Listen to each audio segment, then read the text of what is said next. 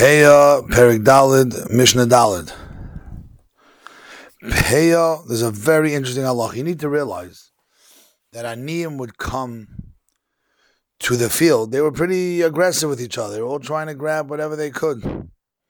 So we do not allow them to bring tools that are sharp, like sickles or axes, anything like that. And the reason for that is because worried people are going to hit each other. Again, because we'll see in the Mishnah, in the next Mishnah, that there were times, in the same time, everybody came.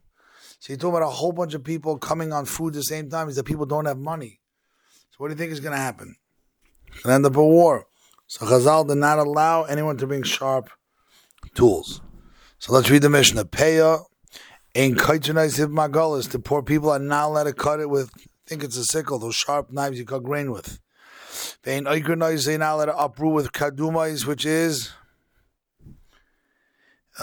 sharp, an axe. Why? So a person should what? One person should not go ahead and hit his friend.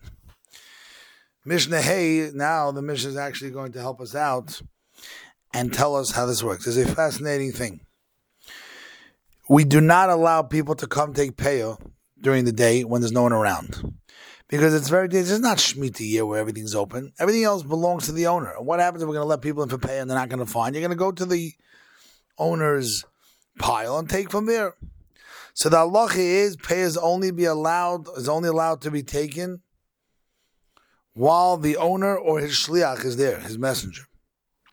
So Chazal set up 3 times of the day. And those 3 times are the only times poor people are allowed to come. We're going to see why these 3 times. One is b'shachar, one is the morning, chatzos is afternoon, midday, and mincha is late evening, late afternoon. Why these 3 things? The shachar is for, the Mefarshim tell us, the Bartanura, the Rosh that is for nursing mothers. Their babies are sleeping in the morning, or because they need to eat more. They have to already eat in the morning, the Rambam writes. So they're the ones in the morning. Chatzos are the people with little kids that couldn't come in the morning because the kids were still sleeping, not the ones with babies. And the third one is for the older people. They come slow, they're not in a rush. They're the ones that come for the third. Now the question the Mishnah now wonders, are those 3 times minimum, maximum? What was the reason behind this? So it's fascinating. Gamliel Omer, no, it's a minimum. You can do it as many times as you want, but we want to make sure that there's nothing less. What this Yaniyim could come at any time of those 3 times and get, so we tell you 3 minimum, but let's say I want to add a 4th or 5th time, no problem. So it's only Shlev Chisu. Okay, Rebbe Kiva says the exact opposite. No. We're worried you shouldn't stick a 4th. You're not allowed to do more than 3. Why? Because we're worried he's going to give it to his friends and relatives. So he's going to open up the door, let's say 9, 12, and 3 in the afternoon.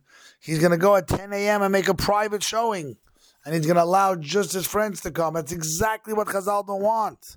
So the 3 times is here to say, don't do more. So again, Gamliel says it's not to do less, but he says we don't care if you do more. So that's very important. The last thing the Mishnah tells us is, Shal Beis Nomer Hoymelaktin Ala Chevel. They would do a very interesting thing. They what? They would do it on a rope. So they had a system that they didn't have to have a long line. Okay? And they went ahead and they would have a system that would have made was that the Aniyim did not have to wait till they finished cutting the whole field, but they could take, at the end of already each row, they already made. This was just something that he did to help the poor people that didn't do up to the whole field. Each roped area, once I finished cutting here, they were able to go ahead and take from there. So again, the point of this mission is what they did to set up for the poor people to make their lives easier. Obviously, any way possible, that was the goal, that we shouldn't go ahead and take away the food that they need desperately.